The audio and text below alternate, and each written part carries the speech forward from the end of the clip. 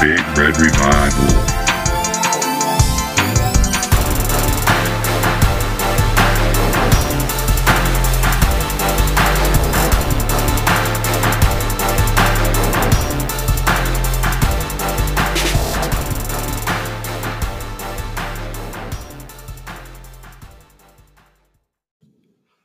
All right, welcome into the Big Red Revival podcast, episode 16.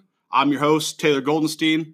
As always, with the quarterback, Zach Raby. How we doing? That intro music sounded pretty good, right? Yeah, finally stepping the game up a little bit. We're a man down today. Coach Drew, he's out. He's on the IR today. Hopefully not that coronavirus that seems to be running rampant around here. But It is what it is. So it's a two-man show today. So the show must go on. Yeah, absolutely. Next man up, right? We know all about that. Yeah, Nebraska fans are going to know a lot about that coming up here. So, but what's been going on, Zach? Since last time we left off, been about 2 weeks. What's been happening around your end of the woods? Well, it's been 2 weeks. There's been a lot happening in Husker Nation. Never a dull moment. Never a dull moment. Nebraska basketball continues to struggle. Nebraska baseball is in full swing, and they're trying to kind of find their legs and get things going there. And right, they always kind of set themselves up for a tough early part of the year with the scheduling, but it's going to be good for them in the end. Yeah. Other than that, just trying to keep up with NBA. I think the playoffs this year are going to be electric, and got the Masters coming up, and the Yankees road to 28 starting soon. So a lot of things happening. Well, the Yankees got half the team on the IR? Is that right? Same song and dance. That's what we went through last year, but we still had 100 plus wins, and we'll find a way. Yeah, I hear you. I mean, on the Nebraska ball topic, I mean, yeah, they're struggling, but they're struggling for Nebraska ball standards, which, obviously Nebraska basketball is historically one of the worst Power 5 basketball teams. And some would say the worst Power 5 historically basketball team with no wins ever in the NCAA tournament. So, I watched that game. Was that Saturday or Sunday? It was last Sunday. The wonderful 8 for 30 free throw shooting game. Absolutely pathetic on all fronts. I mean, it looks like a team that has no business playing D1 college basketball, and maybe 3 to 4 guys on the entire team look like they belong. I don't know. I mean, what was your take on that whole game of the 8 for 30 against Northwestern senior night? It's the one game that we thought that this is the one we can win. And what did you think about that game? It was not great. Nothing went right for us. And it was the first game in a long time that they looked like they didn't really want to be out there. Right. For the most part all season, they gave great effort, and then, they've been doing everything they can with what little they have. And it was just, it was really hard to watch, especially like you said, senior day, the last game at PBA for the season and against a team that we should beat. But I was at the gym this morning, and I was walking past the basketball courts, and I thought, you know what? Couldn't resist. I'm going to go in there and I'm going to shoot 30 free throws and see what it's all about. And I don't play much anymore, and it is what it is. But I got on the line and shot 30 of them, and I made 24 of them. 24. I mean, that's one thing they say never leaves you. As a jumper never leaves a man. So it's if you ever have one, it never leaves you. So it's the whole Nebraska basketball thing. It's like I try. Just a staple I have in my life is I try not to ever feel bad for millionaires. I just don't. But I feel bad for Hoiberg. I mean, he just stays so calm over there, and just that whole game. It's like, man, you have more than enough right to go ahead and go off and chew out every last one of these guys. I mean, just an absolute pathetic showing on the line, and it wasn't like, oh, it's our center that, is a little gangly and doesn't hit free throw. It's like, it's the fucking point guard, the shooting guard, the small forward, power forward, center. It's like, there's not one guy on the team that is a knockdown free throw shooter, not a 3-point shooter, the free throw shooter. You don't have one guy on your team that can knock down free throws, consistently. Yeah. Exactly. So it's just, I mean, I feel bad for him. It's like, did he know what he was getting himself into? I don't know, and it's well documented. I'm a big Fred Hoiberg guy. I have been since he was at Iowa State, but I see the same thing. It's just like when you look at him on the sidelines, it's like, what the hell did I get myself into here? But right. At the same time, they beat this to death on every televised game that we have. And I'm starting to think that maybe they shouldn't televise this anymore. But honestly, that, we have help, on the bench with transfers and things, and we have some recruits coming in. But, right. I'll believe that when I see it. And, the unfortunate thing is today there was news that came out that Cam Mack and Deshaun Burke are now why not? suspended. Your two top scorers. Why not? It's got to be like the 6th time that Cam Mack's been suspended this year. Yeah. And I do appreciate the fact that Hoiberg, he knows that it's going to be, kind of detrimental to the success of the team when Cam Mack's not in there, but he's not afraid to suspend him and set an example of what the culture needs to be in Nebraska. Yeah, I mean, you've won 7 games in the season, so what the fuck's the downside of suspending somebody? Mm-hmm. It's like we lose, we get blown out with you. We can get blown out without you. It is what it is. So, I mean, I expect probably another roster flip heading into next season. Maybe, I don't know, 4 to 5 of these guys maybe carrying over to next season. I mean, you'd like to see, I'm not going to try to pronounce the name, but Dragon Duro, you'd like to see, he's progressed well through the season. Obviously, Cam Mack is able to do some special things. Deshaun Burke, is a lightning rod, but he has no business starting. He's maybe a 6th man at best. I think his eligibility is up too. No, he's a junior, so he's got one more. Yeah. So, but outside of that, I mean, it is easily on scholarship for the rest of his go around here at Nebraska, or is it just a 1-season scholarship? I think it was just the 1 season. I thought that's what I think too. I just wasn't for sure. If it's not, that's what it should be. Yeah, I mean, you see, we got the transfer from Wisconsin coming in. Not sure what his eligibility is going to be, but this is kind of Hoiberg's game. They transfer you, so I expect to see another turnover in roster because these guys are historically bad, and historically bad for Nebraska basketball is. You're starting to talk about the all-time worst D1 basketball teams ever. So of Power 5 teams. Yeah, sure. So it is what it is. I don't know. It's hard to watch. And then the baseball team gets going. They, play Baylor, which is historically a decent baseball school or whatever. And they jump on them 19-0. It's like, or 19-9. 19-9 was the final score. It's like, okay, well, maybe the baseball team will pick us up. Well, then they went on to lose 7 in a row after that. And today though, it looks like they've beat Columbia Friday night, and then they're up on them right now. But it's just it's a historically bad decade and trend the last couple years for Nebraska men's athletics, unfortunately. Yeah. So I don't know. I mean, outside of the baseball and basketball team, what else you got going on? Well, I mean, it seems like each year, when football ends, there's a certain level of depression that sits in because, the sport we love has the longest off season of any other sport. It does. And so it's like, you're up against it every time when February comes around. But then you find yourself, we have March Madness right in the next couple of weeks, and the Masters is next month, and things like that are happening. But there's a lot of things to look forward to, and spring ball. I mean, we haven't even mentioned that. Right around the corner. That kicks off in a couple of days, so it's going to get right back into things and should be exciting. Speaking of football, obviously right now the hot topic is Tom Brady, and that's basically leading all sports centers, this, that, and the third, and he's just eating it all up and feeding into all of it, and it's I mean I'm a 49ers fan, you're a Cowboys fan, and those are two teams that have been heavily linked to Tom Brady, which to me, I know is to you also mind-blowing. I think that both of our teams have young quarterbacks that I certainly believe in. I mean, Jimmy Garoppolo, I have no idea why this guy gets so much heat. It's like this guy has a 24-5 record as a starting quarterback, and his first full season as a starting quarterback, he took his team to the Super Bowl and had the lead with 6 minutes to go in the Super Bowl. So I'm not sure why you would trade a 28-year-old quarterback like that for a 43-year-old that had his worst statistical season of his career last season and, basically mortgage your future. But what's your thoughts on, the whole Dak thing and maybe Brady come in? And what's your take on that,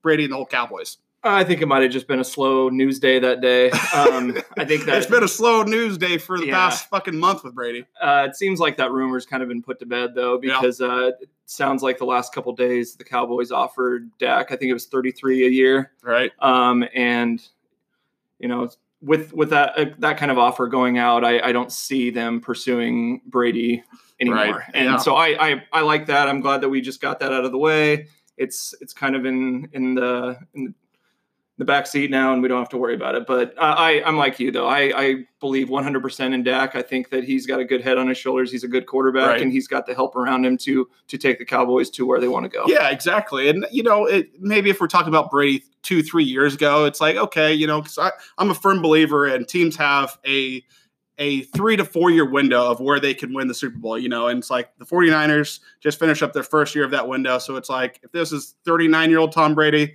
it's like, okay, let's do it. But not to mention the 49ers team is all young guys. It's like outside of Richard Sherman, all of our top players are all young guys. I mean, our defense line, obviously Bosa, which I think might be the best player in the league. Just, guy's a beast. I mean, like when I watched the Super Bowl, I was like, Patrick Mahomes wasn't the best player on the field. Like Bosa was the best player on the field, So I'm just a firm believer. You don't mortgage the future for, with a young quarterback for a aging 43-year-old that's had his worst statistical season. So, did you see that tweet that went out today about Patrick Mahomes? Oh, I just learned to read a defense 6 games ago. It's like, motherfucker, shut the fuck up. Not to mention, like I have came around to the Chiefs, because every NFL fan kind of has, obviously the 49ers are my team, and then you can maybe have a team that you root for in the AFC. And it's like, I had usually rooted for the Steelers, but last couple of years since Mahomes got there, I was like, I like this guy. I'm going to root for the Chiefs.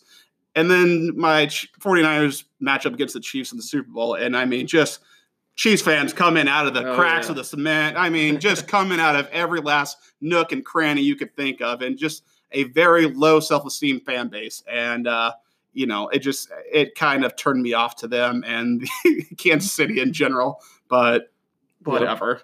It is what it is, but it's this the whole Tom Brady thing. His best bet's to go to to Tennessee, or to just stay in New England. Yeah, but I don't think they have a chance to win in New England. I think his best chance to win is going to Tennessee. Yeah, I don't know. Still, if I'm him, with the amount of success that he's had, I'm not going to jump ship. It's weird when these legendary players switch to just a random team at the end of their career, like Emmitt Smith to the Cardinals or. I don't know. There's a few others. Like Randy Moss ended up his last year in the NFL was with the Titans. Yeah, I mean Jerry Rice is playing for Seattle and Oakland his last couple of years. It's not a good look. No, it's not. It's weird to see guys like that in other uniforms. But whatever. I think him and basically Belichick are in a pissing contest. Like, oh, we've been winning because of me. No, we've been winning because of me. And basically a Kobe Shaq type thing. Mm-hmm. Like, I can win without you. I can win without you. So whatever. But. Also in the last 2 weeks, me and Drew went to, one of my vices is reality television. So I'm big into reality television. 90 Day Fiance is probably one of my favorite. And then all Bravo shows. I'm a man, but I watch all the Bravo shows. Me and my wife love them. And so there's this podcast, Watch What Crappens, which basically discuss basically all the shows on Bravo. And my wife listens to it, and Drew's wife listens to it. So they had a live taping of this podcast up in Omaha at the waiting room, I believe. So it's like, all right, let's go check this out. And holy shit, I mean, couldn't have been any less impressed about what these guys. I mean, basically, this whole guy's thing was like, I'm just gonna have this weird voice, and that's my whole scheme, oh, Carl, what do you mean, Carl? Why are you wearing short shorts? And just these two dudes were just absolutely pathetic. And then, so there's, I don't know, maybe 100 people there.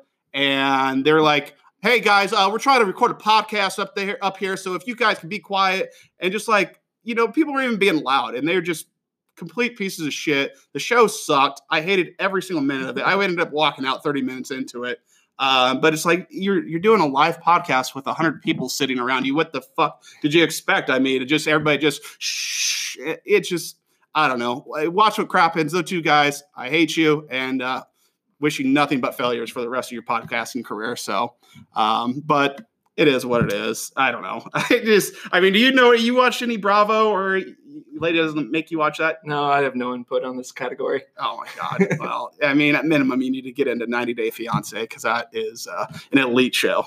It's an elite show. So, but we got through the small talk here. Let's let's go ahead and jump into, talking about Nebraska football. Also, today's podcast episode is sponsored by Blue Pelican Pools. Your pool isn't truly blue until it's Blue Pelican blue. So reach out to those guys for all your cleaning and service needs for your pool. So our ad read. Yeah, our first sponsor. So shout out to Blue Pelican. We appreciate you guys' support. So, but let's jump into it now. So the big thing in the last 2 weeks that happened was Kurt Warner and his Twitter activity. I'm sure most of Husker Nation saw his tweet, and for everybody that doesn't know, that was me that got him on the Nebraska subject. So for those of you that don't know, Kurt Warner basically tweeted out, I'm paraphrasing here, but that all these quarterback gurus and all these quarterback experts, and nobody wants to reach out to me and ask for my advice or help. I'm here. I just don't know why no one wants to ask for my help on anything. And I, kind of sulking a little bit, but, I was like, hey, I'm sure there's some guys getting ready to throw your boy the ball next year that wouldn't mind hearing from you, aka, the quarterbacks here at Nebraska, getting ready to throw his son the ball here. And, he replied back, trust me, I've tried, and which set off a firestorm of events, led all the Omaha sports talk shows. Not sure about Lincoln. I don't get to dabble too much in the Lincoln sports talk, but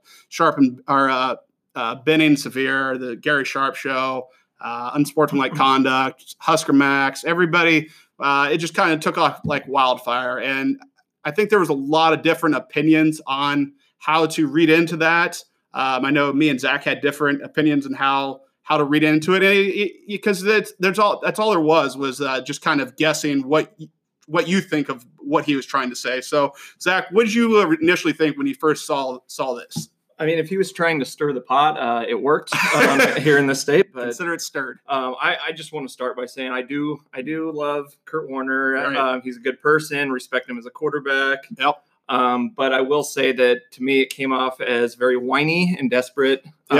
By going to a large platform such as Twitter to complain about not being included in, quarterback games is what it seems like to me. But yeah, he's an analyst for the NFL Network, Hall of Fame quarterback, Super Bowl winning quarterback, and a highly respected person in the football community. I don't see why he needs to go to Twitter to offer his assistance. He has the resources and he has the platform to be a quote unquote QB guru if he wants to. And dude, just start a quarterback camp in the St. Louis area. Are you telling me that wouldn't just take off from day one? Yeah. Put your name out there. There's going to be, St. Louis and then not too far is Kansas City. That's a pretty big recruiting hotbed, and a lot of talent comes from that area. That he could start seeing, some traffic from local quarterbacks, and that could grow into something.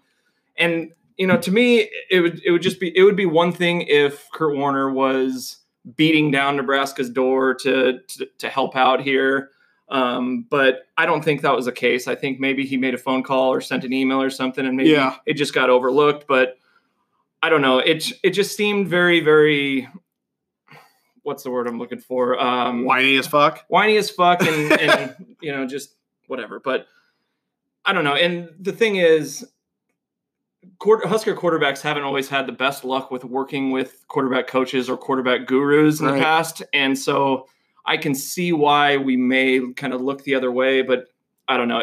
There's a lot of ifs and, what ifs and things like that. So that's kind of where I'm at. Yeah. It's all, everything's in context, and it's like, you don't know what he actually said. It was just like, was he at a practice, whatever, and talk to Frost or Verduzco, like, hey, ever need any help or advice or want me to talk to guys, let me know, I'm here. It could be something simple like that, where they just kind of took it, with a grain of salt, like, oh, thank you, appreciate it. Mm-hmm. I guess initially my first thoughts were that the Nebraska coaches, I went direct opposite as you. My first thought was that Nebraska coaches like being the smartest guy in the room, which I still feel like that's not to say that that's what he meant by this, that he really reached out and they just said, no, we're good. But I think that Frost has surrounded himself by a bunch of yes men. And, I don't know if it was a Frost thing or Verduzco, but I know our guys used to go to the Manning Passing Academy under Riley, and I think under Pelini too. They went there, but it just didn't seem right, especially with quarterback coming off a sophomore slump, to a young quarterback in McCaffrey and Vedral that, don't really have any starts or anything real to hang their hat on. So I just think any help from an outside Hall of Fame NFL quarterback who obviously has some skin in the game, because obviously his son plays on the team and his son's probably going to be our, number one receiver here, potentially heading into the season. So it's not like he's just some guy throwing out, I'll help you if you want. It's like he has some skin in the game. His son plays for us. His son's the quarterback. So obviously he has Nebraska's football's best interest at heart. And it sounds like, from hearing the guys that are in the know, the Sharp and Benny and all those guys, that Verduzco doesn't want any outside help on his quarterbacks. He wants just one voice, one message. What's your thought on that? I've got an opinion on it, but what's your thought on just, we want one voice, one thought, one person talking to our quarterbacks. What's your thought on that? Yeah, I mean, I heard the same thing about Coach Verdu. He's not ever been crazy about outside coaching, but right. I can see it from both sides, really. I mean, on one side as a coach, you have your coaching points and methods, and you want those messages to remain consistent. Yep. But on the other side, what would it really hurt at this point to have a renowned former quarterback speak to your guys? Hall of Fame, quarterback, a Hall of Famer, offer up some real coaching or learning points that may prove to be beneficial for the development of the quarterback room. And right, the thing something that kind of has rubbed me the wrong way about this is if you let this happen, does it open the door for every other NFL or big time football connection in the future? I mean, Ed McCaffrey, are we going to let him come in and talk to our receivers? Christian McCaffrey, I would take him actually, but Christian McCaffrey would be really sweet. I don't know. There's a fine line, and I feel like we've just taken a side and we're just going to roll with it. And right. And I mean, that part I can respect, but if we're not Alabama, we're not Clemson, we're not these big time schools, it wouldn't probably hurt to have outside coaching, but you got to really be on one side or the other. And I feel like they just made their decision and they're going to roll with it. Yeah. I don't know. I'm a little cynical on the whole thing. It's like, Mario Verduzco, it's like, what on your resume has told you that you don't need any outside help on quarterbacks? What have you done? Who is under your tutelage that has become a star quarterback? Or, who are you hanging your hat on? It's like, oh, this is my resume. I just went back to just look at Verduzco's resume, and it's, it's dog shit. I mean, this is, I'll get into the whole coaching staff's resume here a little bit later, but I mean, Verduzco, before, he got put on by Scott Frost at UCF. I mean, this guy was at Missouri State for a year, Northern Iowa, De Anza College, as the quarterback coach there, San Jose State as a gratis. I mean, his resume doesn't tell you anything that you shouldn't be accepting outside help. It's like a Hall of Fame quarterback is offering his help, and you're too good because your resume says absolutely nothing. Your resume says absolutely nothing. It's basically, Scott Frost put me on, and that's it. It's crazy. So I just think any help from especially a Hall of Fame quarterback that, not to mention, has had his ups and downs. I mean, this guy went from being playing at Northern Iowa, I believe, right? And then he was bagging groceries at Hy-Vee, to the Iowa Barnstormers in the Arena League, and then all the way to an MVP, and then down again once when he, when he left the Rams and he was Eli Manning's backup in New York and thought his career is over. And then another revival in Arizona, had a nice little run there. So it's like, what could it hurt? That's the main point. Mm-hmm. What could it hurt? And it just, I don't know. It just furthers my opinion on the whole coaching staff and what their mindset is. And I hate their mindset. It's just, we know what we're doing. It works. And there's nothing that says it does. Okay. You guys have been a coaching staff for 4 total seasons as a coaching staff together. and you have 3 out of 4 losing seasons. So this stuff like, oh, we know what we do works. It's like, no, it doesn't. That's the numbers don't say it works. It doesn't say that. You caught lightning in a bottle in a season, and that was great. Awesome. But 3 out of 4 losing seasons is what your record says. And what's the old, was it Bill Parcells? You are what your record says you are. And right now your record says you guys as a coaching staff are losers. Okay. That's you have a well below 500 coaching record. Okay. So, just maybe trying to take in some outside tutelage couldn't hurt. It could help, and it certainly couldn't hurt. Yeah.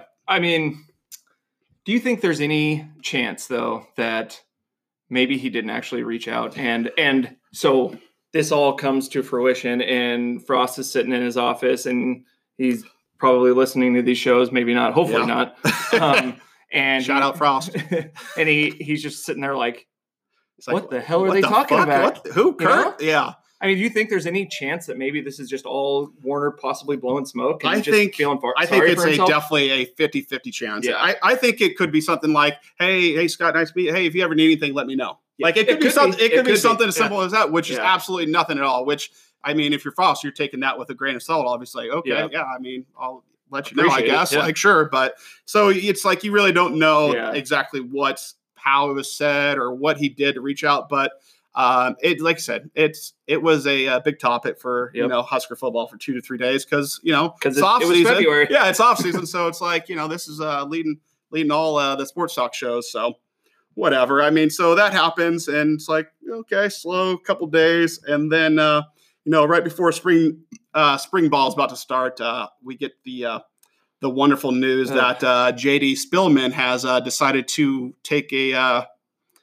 leave of absence from the team. The official thing said, he's just taking off spring, which in the scheme of things isn't a big deal because he has taken off 2 of the 3 springs he's been here and not participated. So due to injury or whatever else. It says personal issue too. So, if it's something, family wise, we wish him the best, obviously, right. But you never know, and we're probably not going to get told. Yeah, we don't get told about any of this we're stuff. We're definitely not going to ever find out. We're going to be in the dark on this for a long time. Exactly. So. It's definitely an in-house thing. So there's obviously been these rumors all the way, dating back to last season about JD. And I think maybe, one of our last podcasts of last season, I said, I don't see him coming back. And people are thinking he's transferring to Minnesota. It's like he has to sit out a year. He's been here for 4 years, but he hasn't graduated. Yeah. So it's like you got to sit out a year. I don't think that he's going to transfer to another school. I think that to me, this is totally just my opinion. What I see and what I've heard is he doesn't love football. Football is something that he is very good at, but it's not his passion or even in his top 10 of passions. It's something that he's good at and, enjoys. He doesn't obviously hate it, but it's not his passion. And, there's been a lot of turnover. This is his 3rd coaching staff. He was recruited by Pelini's team and then was under Riley and now Frost. So it's, he's seen a lot. And then, not to mention, I don't know if it has anything to do with it, but now your wide receivers coach is fired. So what's your take on the whole JD thing? Do you think he's coming back, or it is he's just taking the spring off to go back home, get his mind right, and he'll be back in the summer? I don't know. I'm really torn on it. I thought we got this far in the off season that no news was good news, and we were set, and he was coming back, and everything was good, and now, he kind of throws us this curveball this week, and it's just been kind of a, what the hell is going on type of week. And, in addition to him, we have McQuitty leaving, retiring from football. Good career, man, I guess. But, wish him the best too. But I don't know. JD, it hurts a lot, because he's the long-standing top guy in the receiver room. And like you said, it might be a matter of him just not even liking the game or loving the game of football because, you look at it and he's, a record-breaking receiver. He came in as a junior year, clearly the leader of that wide receiver room, and Adrian Martinez is a captain, and he's not. Right. So you got to look at it like that. Do his teammates respect him? What's really going on behind the scenes that allowed this all to take place? And so, I'm really, really torn on it. I really obviously hope that he comes back and is gracing us with his talent for next year, because we definitely need it. But at the same time, I could see it going the other way, and maybe he wants to get back into lacrosse. Apparently, he was a really good lacrosse player. Yeah, he was a lacrosse player, and then I've heard that he's into music, producing music. So, it's me too recently. Yeah, shit.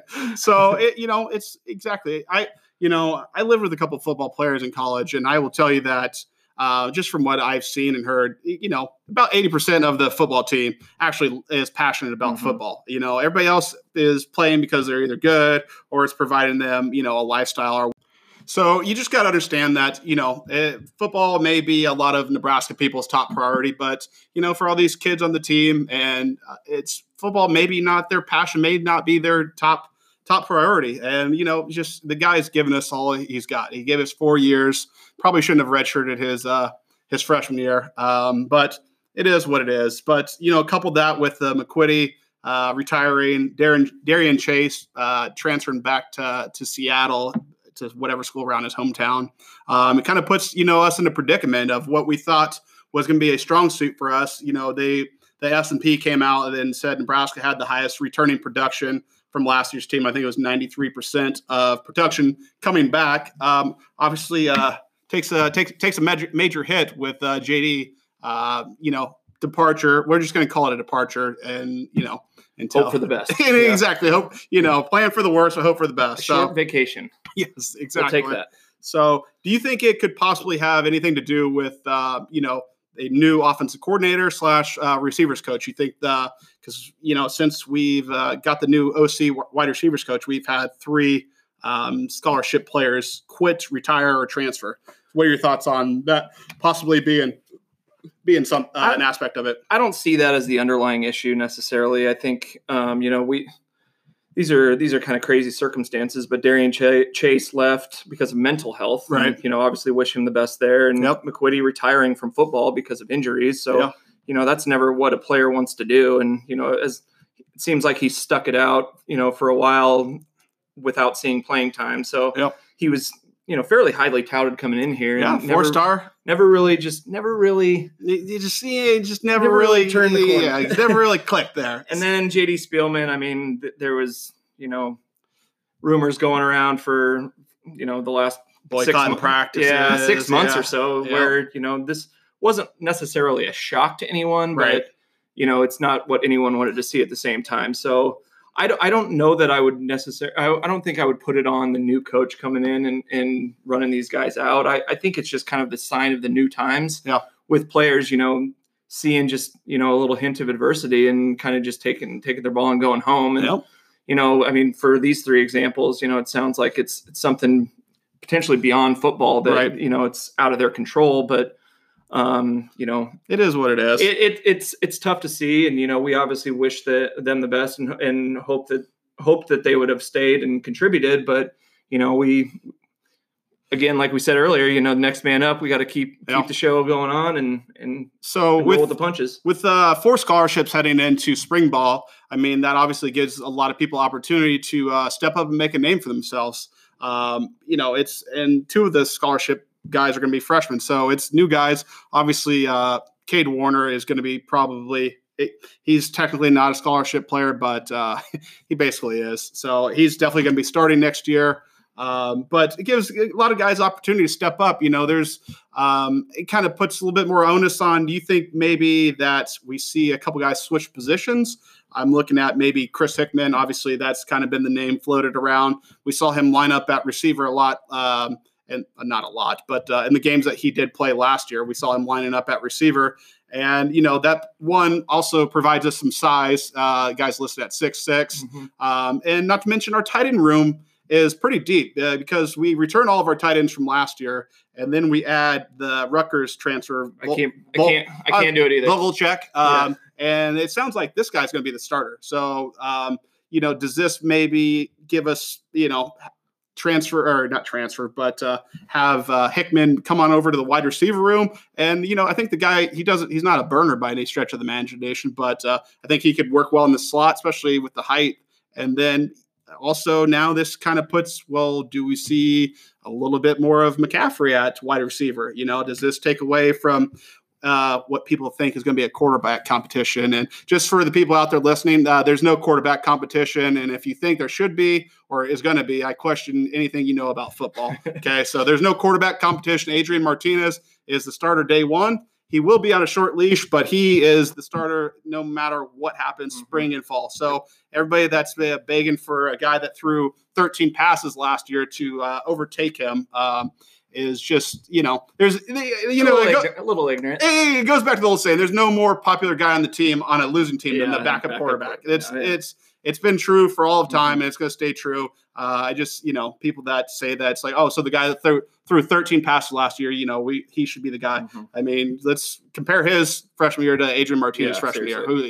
Yeah, exactly. So no quarterback competition, but does this maybe give McCaffrey and Hickman chances to not transition all the way out to wide receiver, but have them a couple more plays lined up at wide receiver? What do you think? Yeah, I think both of these points I'm going to make, I would have said regardless of the departures from this week, but I expect to see Hickman as a permanent wide receiver. Absolutely. And he's too narrow in the ass. Yeah, the guy's 215. All of our other tight ends, sorry to cut you off there, fucking are, 6'5", 6'6", 270. And it's like he's 215. So, until he grows into his full grown man body, because he's good enough to be on the field. So that seems like the easy no brainer, It's easy. I mean, it's a perfect opportunity for him and a perfect situation for him to transition because he's got the whole spring and the summer and the fall, and not the fall, but hopefully the fall too, to make this seamless transition and, kind of,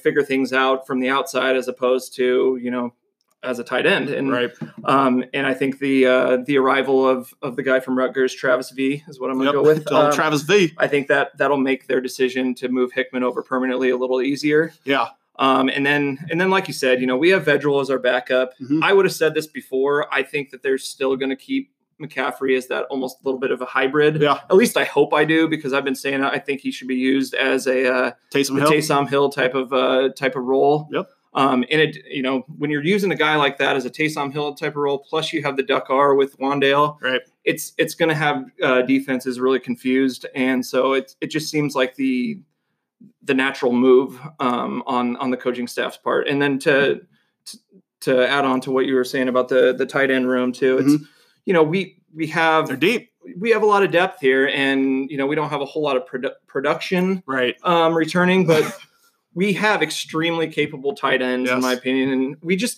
the coaches and the team need to find a way to get them the ball in a way that makes sense for their skill set.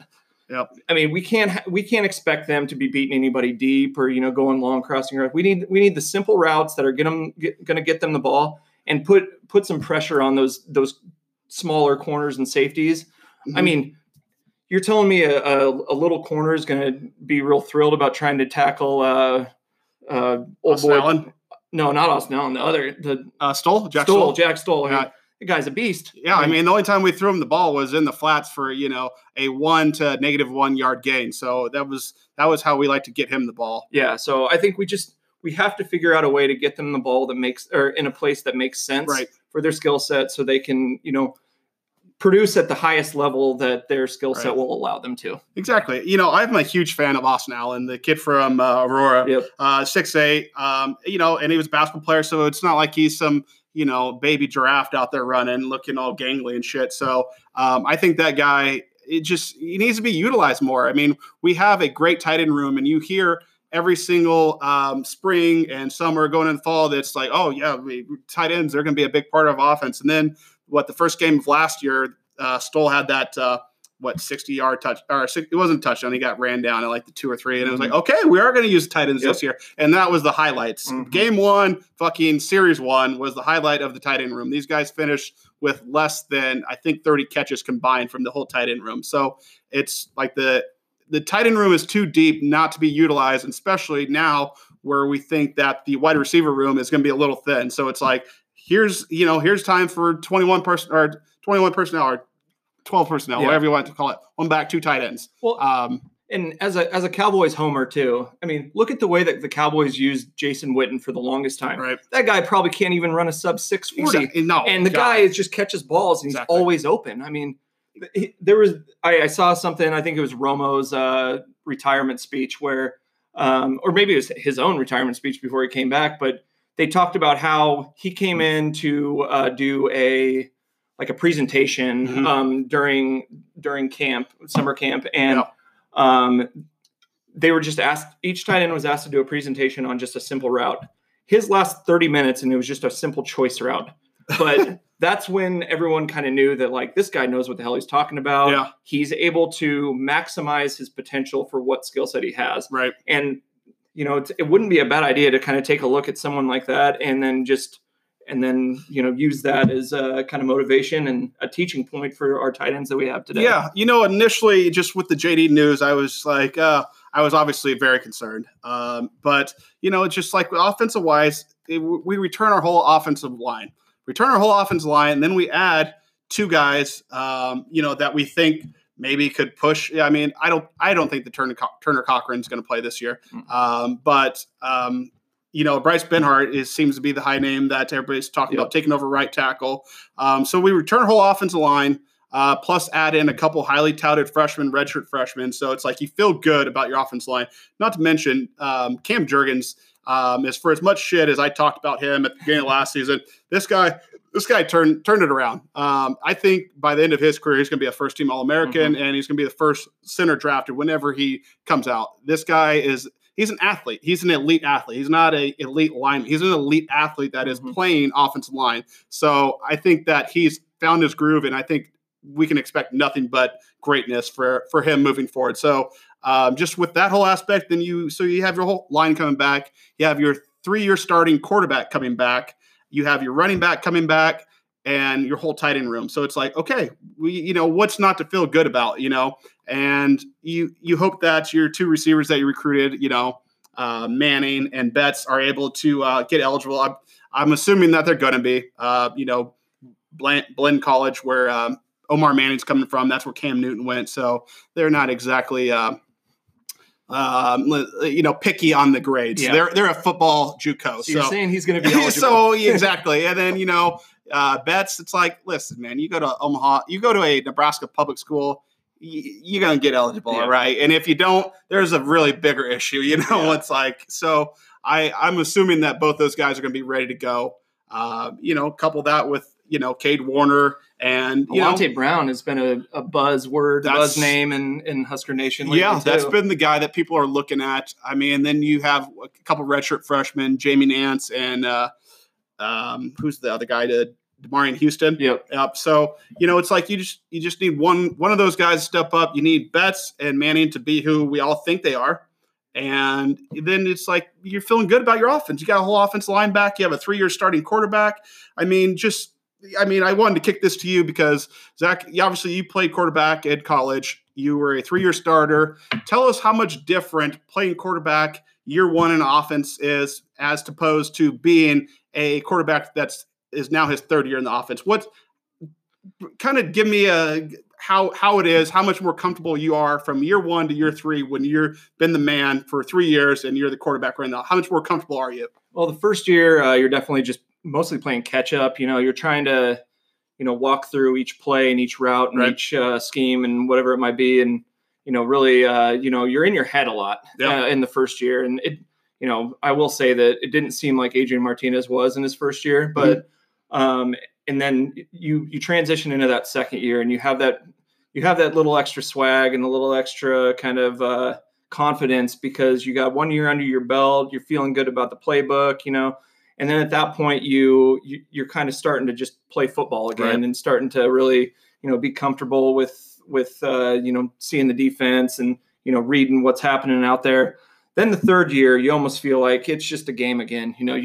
It's the plays and the schemes and the reads are just second nature, and you're out there, you're being an athlete, and you're really just you're doing your thing. And with that being said, I'm really, really excited about what we might see and hopefully do see from Martinez in third year because he's been around. He was an early enrollee when he first got recruited. So this is almost like 3.5 years. Yeah. He's been with this coaching staff and with Frost. And so, hopefully we get to see him go out there and really just be the athlete that he is and do his thing. Yeah, I'm all aboard the Adrian Martinez year 3. I mean, I think that, last year, year 1, I thought he just went out there and played football. He's, where they say like, oh, he's too young to even know, how big a situation understand is. The situation. Exactly. And then so it's like year 1, he just went out there and let it rip and, young guy just doing his thing. And then year 2, well, shit, now I'm the 3rd leading candidate for Heisman, and there's all these expectations laid on me. And I don't know if it was his decision or coach's, the staff's decision to maybe pack. It looked like maybe an extra 20 pounds on him. Yeah. But it just wasn't right from game 1. It wasn't right from South Alabama, and everybody could see it.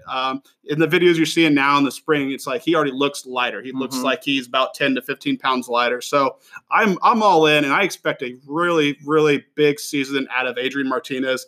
And, by the end of the season, people asking what the hell were we thinking wanting McCaffrey to start. So I think Adrian Martinez is going to get back to who we all thought he was going to be, and have a re-emergent year. So and in addition to that, just real quick, is having a 3-year starting quarterback is essentially just having another coach on your coaching staff too. Right. I mean, the guy's a leader of the team. He understands the playbook, and he's gonna lead others when certain coaches can't. Yeah, and we have 150 walk-ons. And if you're looking at an offense, I mean, like I've already said, you have your offense line coming back. It's like wide receiver. Those are, I think, if guys are just athletes, you can plug and play. Like, hey, just go out here and be athletic. Yep. It's like the guys in the trenches, your center, your tackles, that you want to be all in lockstep with your quarterback. So you return your center, your 2 tackles, your running back. Running back's the quarterback's best friend, and the center and the tackle. So it's like you return these guys. They know what you're going to do. They know what to expect from you, and you know what to expect from them. So it's like the wide receivers. It's like you guys just go out there and be athletes. So I think it's easier for a guy that hasn't played or a true freshman or whoever to step in and step up and do a good role at wide receiver. So. Obviously the JD news kind of struck hard, and then once I started thinking about it a little more, it's like, okay, we still have all these pieces coming back. So it is what it is. It stings at first, but you learn to cope with it. Yeah. Exactly. So, we talked about Darian Chase, and, we had 2 kickers quit.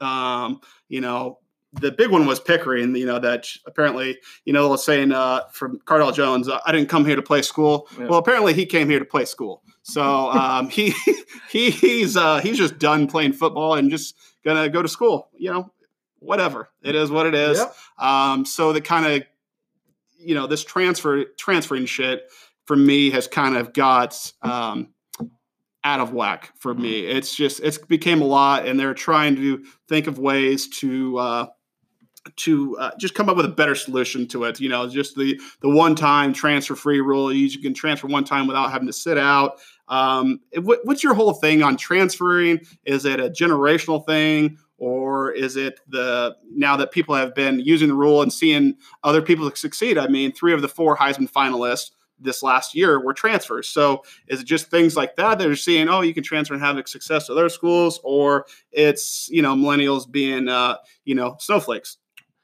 Well, if you haven't seen our recent blog post yet, I shout out to that Big Red Revival blog. The last blog post was the transfer portal. So I have a lot of thoughts on this. First off and foremost, it just doesn't seem like there's any real structure around how, if, when players can transfer. Right. Typically, if you transfer schools, you have to sit out 1 season, 2 seasons of your transfer in conference, of course, and then unless you're transferring as a graduate transfer, then you can be immediately eligible, but otherwise you have to sit out at least 1 or 2 years. Right. Common knowledge, right? So now we're seeing players getting waivers and being deemed immediately eligible based on just circumstances that they don't remain consistent. Right. They're just throwing a dart at the wall and seeing. You look at De'Aaron King from Houston to Miami this past cycle. It's like he sat himself down after 4 games and said, I'm going to sit this one out. I'll be back next year. Your starting quarterback took himself out and said, I'm good. I'm going to be back next year. And no one in their right mind believed this. And then he did what everyone thought he would do. I thought he would end up at Oklahoma, to be honest. Yeah. But he ended up at Miami, and Tate Martell, again, has to take the back seat. Exactly. That sucks for him. But then you got Justin Fields, who went from Georgia to Ohio State, didn't beat Jake Fromm out, and took his ball and went home. Yep. But then on the other side of things, a kid wanting to transfer back to his home state to be closer to a terminally ill, sick relative doesn't get immediate eligibility. Right. I mean, if that's not a reason to transfer, I don't know what is. Yeah. But if you don't earn your immediate playing time, then, oh, yeah, well, you're a 5-star athlete, so we'll just give you eligibility. It doesn't make sense, and it's gotten out of control, and it really seems like these players have just started to find different loopholes in the whole process, and it's become college football free agency. Right.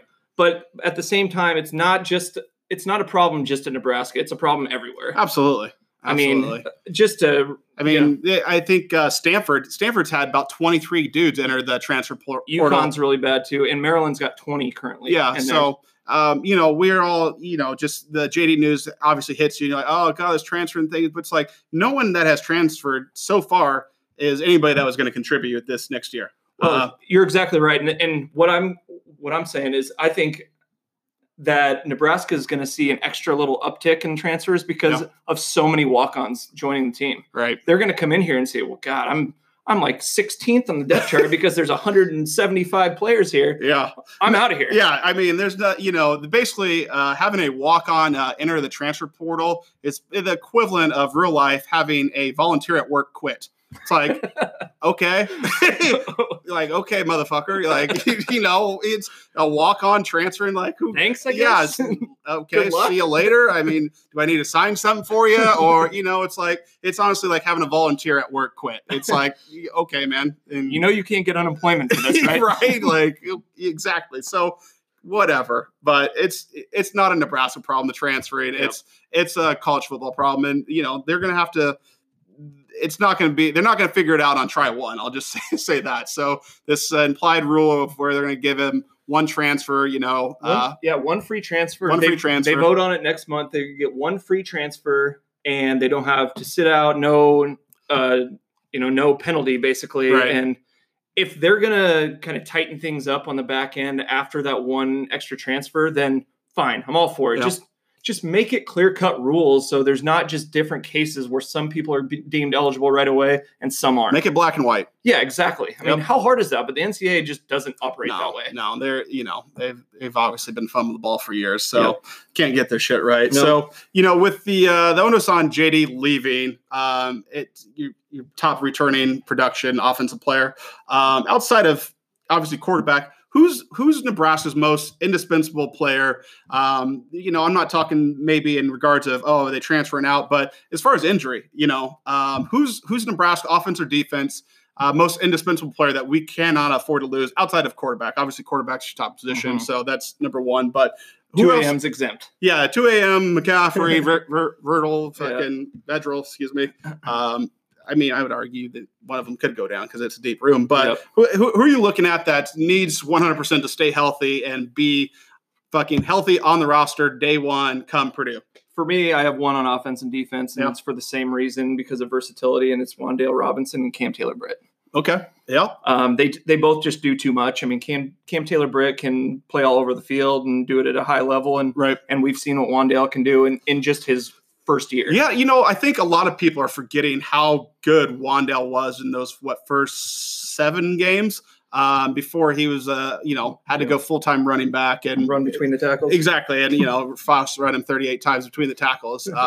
But you forget how dynamic it was. I mean, if you just see him back at wide receiver and that duck R and maybe 2 or 3 times at running back, I mean, the guy's absolutely electric. And I think that's him he didn't play the last 4 games, I think. 3-4 games, whatever it was. The end of the season was a blur for me. Exactly. And it's like I remember back to when Wan'Dale was breaking out, and it's like, oh, this guy is fucking elite. Illinois game. Yeah. So it's, I think a lot of people are forgetting how good he actually was. Like, he was on his way to being first team All-American freshman, and probably freshman of the year in the Big Ten for sure. Mm-hmm. So, but yeah, those are, Cam Taylor-Britt, obviously provides some stability there in the secondary. For me, do you have anything else to add on those guys? Sorry. No, that's it. I mean, it kind of just speaks for themselves, their performance. So no. For me, I had 2 guys, both of them on offense. Cam Jurgens is number one. You like him a lot now. I bought all the stock. I emptied the 401k and bought all Cam Jurgens stock. One, just because obviously you're a quarterback, the relationship between a quarterback and a center is vital. And I think that I just saw so much growth from him. You got to remember, this guy came in as a tight end and, had to pack on 50 pounds and move to center. And it was absolutely horrendous to start with. Let's make no bones about it. It was terrible to start with. But by the end of the year, I thought the guy was very good. I think that we can expect nothing else but growth. But just that relationship between your center, he's calling out your protections. He's your eyes on the line for your quarterback. So I think that he's vital. Not to mention, I don't know, what was Farniak, the backup? One of the Farniaks is the backup. Will. Yeah. Yep. Yeah. So I think that he is number one. Number 1A is Mills. Because if Dedrick Mills goes down, people think that wide receiver room is thin. The running back room is even thinner because, who's coming in behind him? Rahmir Johnson probably. Okay, well, I'll tell you, Rahmir Johnson is I don't know that it's necessarily that thin.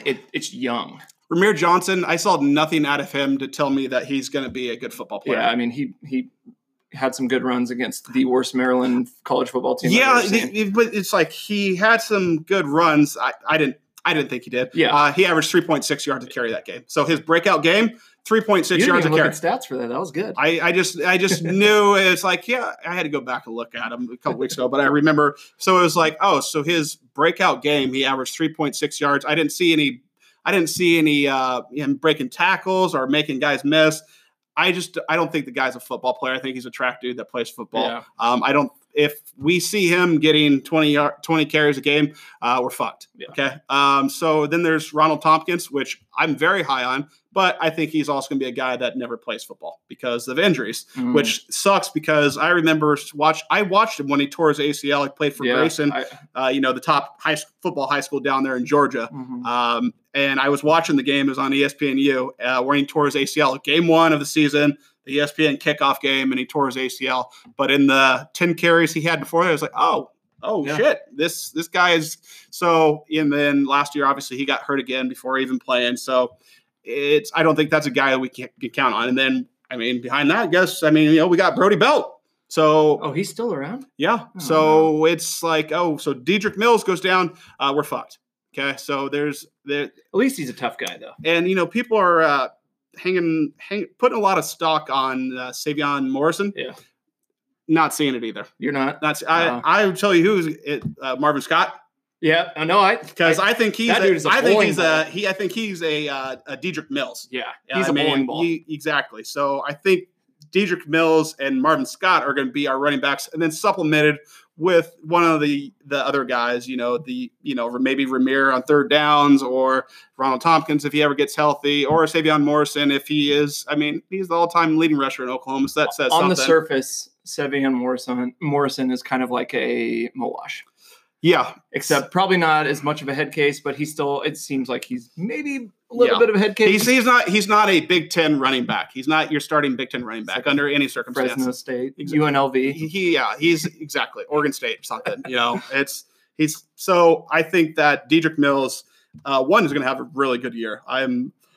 I'm thinking that he's going to have a really good year. he had 10 to 12 touchdowns last year, something like that. Yeah. He really came on the second half of the year. Yeah, after he realized that he can't just he's not in the triple option and you just run straight downhill. Well, it helped too that the O-line was meshing a little bit more towards the end of the year too. Absolutely. So center, running back, especially running back. I think that Dedrick Mills is going to be a high priority for us next year. So.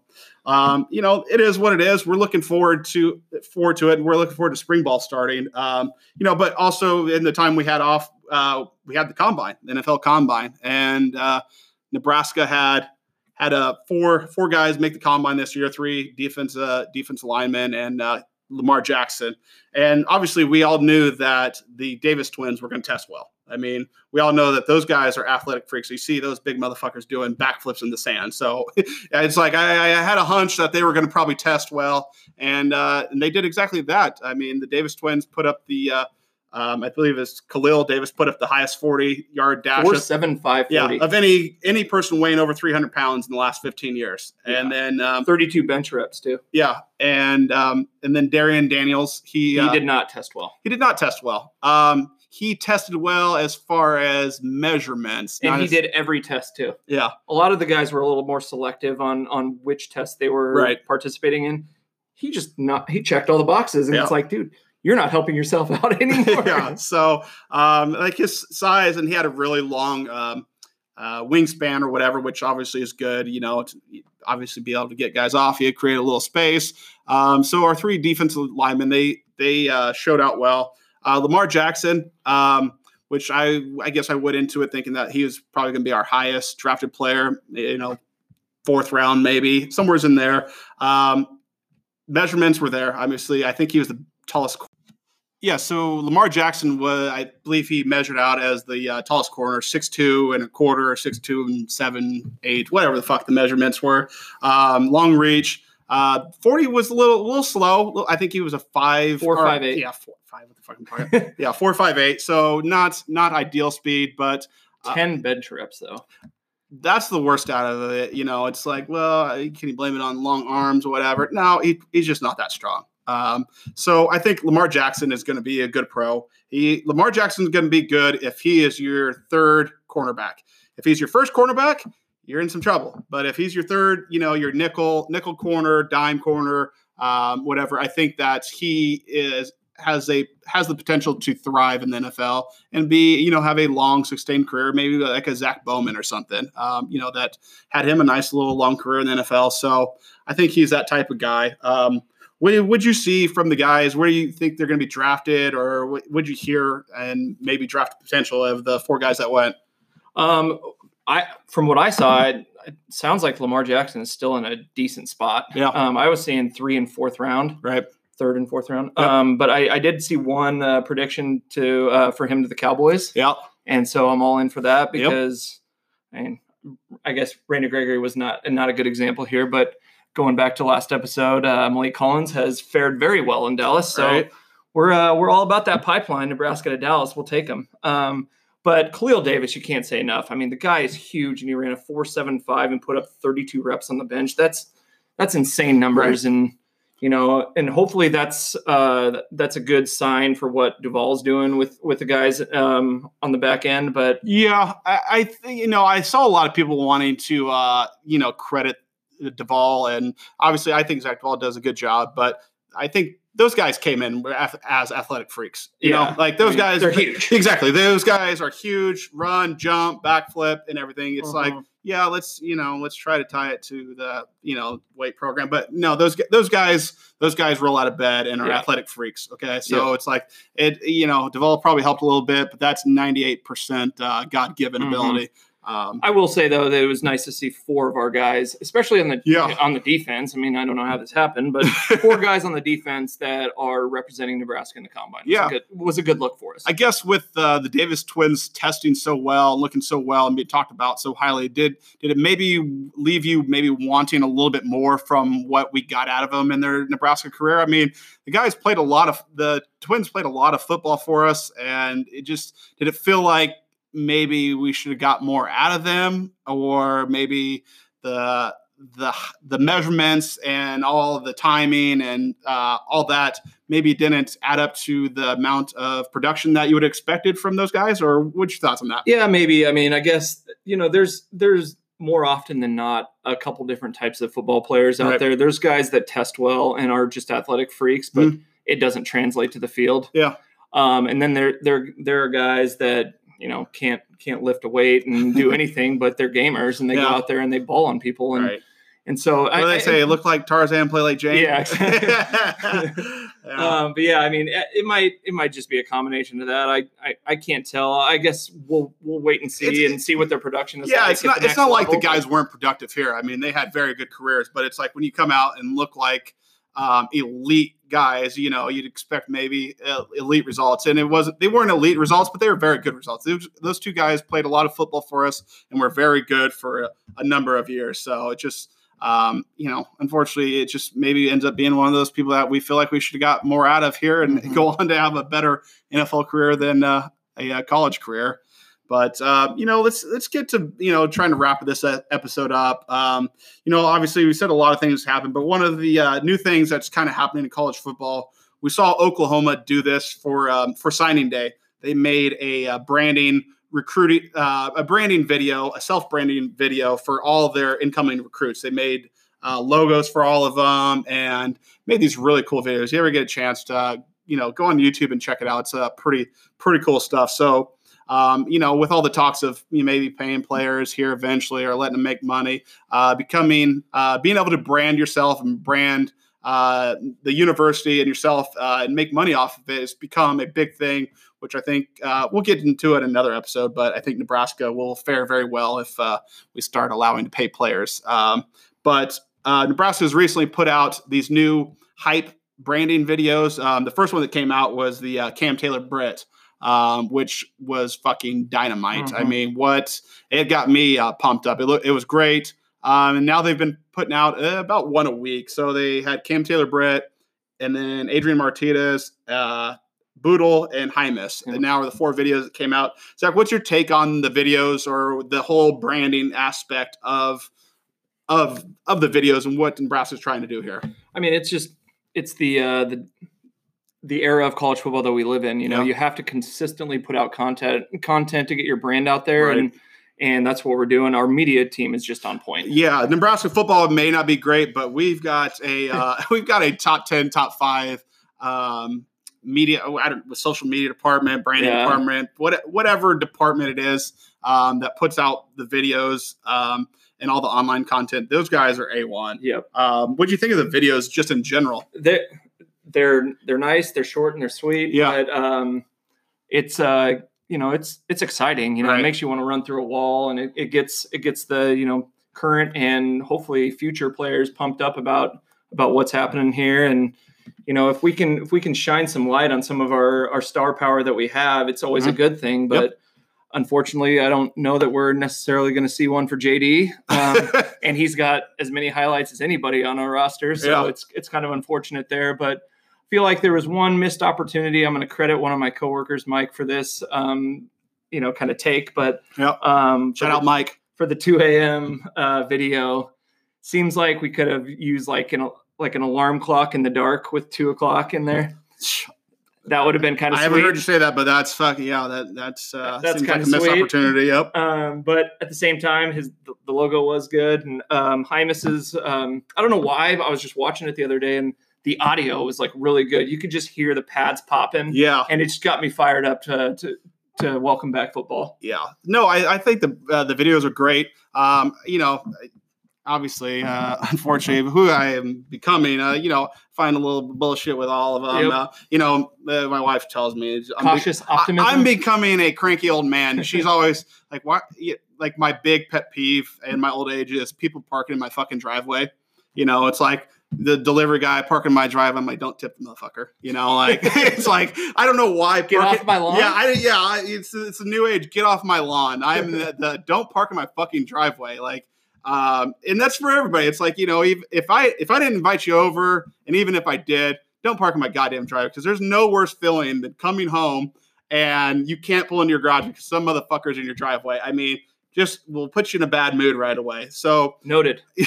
So that's my thing. But I thought the logos, the Cam Taylor-Britt video was great. Adrian Martinez video was great. The Boodle and the Hymus one, it felt like it was forced. It was forced. It felt like it was the same video as Adrian Martinez, because like the sounding was the same. The pads popping and crunching was the same. And then the logos, it's like, I understand our color is red, but I didn't think they needed one. They're using the wrong shade of red on the logos. It's fucking like a maroon. It's not scarlet. It's definitely not scarlet. And was it cream? Scarlet and cream. Yep. Yeah. So it's like a maroon. So it felt like the last 2 videos were very close to Adrian Martinez video. So it's like the same sound effects or whatever. So I thought the last 2 videos could have been better. But if they were just standalone videos, they just put them out. They're great. But I thought they were very similar to Adrian Martinez video. Do you think they're just doing them for upperclassmen, or are we going to see one for Wandale? we're probably going to see one from Wandale. You have to. Yeah, I mean, so it's like the videos are great. I think the logos, I think they could get better with. We don't just have to have them be in this little box that we want to put them in. Like, it has to have red in it. It's like, no, you have white and whatever. I don't know. And especially if you're going to use red, use fucking the actual right color red. Stop using maroon. Yeah. But like I said, that's just don't park in my driveway guy. So it is what it is. But it's the new day and age. It helps recruiting wise because it's showing the guys that we can brand you here. You're a huge fish in a small pond here in Nebraska, and I think that when obviously this is going to transition to paying players, that I think that Nebraska is going to be a step ahead. Yeah, going to be a step ahead of teams like USC, Miami, all these teams that are in big markets. It's like people. They don't care. I lived in Scottsdale, Arizona for 5 years. It's like Arizona's not a great football program by any stretch of the imagination, but no one gives a shit. It's a big city. I mean, there's so many other things to do. So people aren't invested in college football like they here are in Nebraska. This is the only show in town. So I think you're able to build a bigger brand here in Nebraska. So I think that'll help us eventually down the road whenever they get that passed, which is probably going to be sooner than later.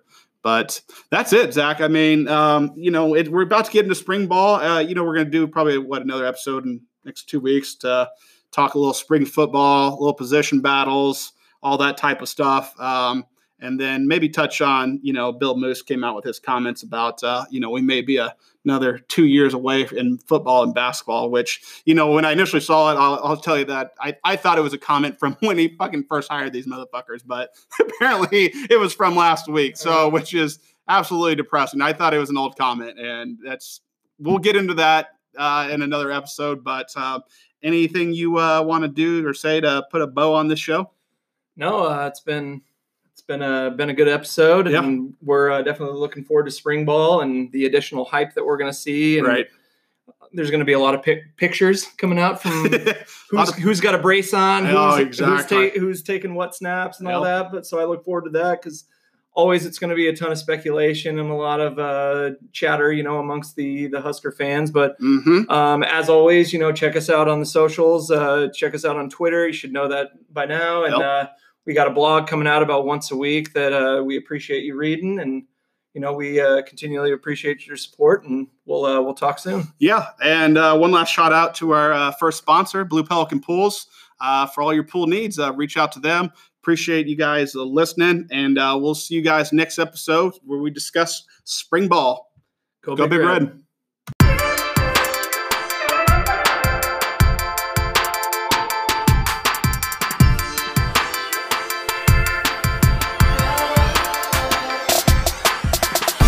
This is the Big Red Revival.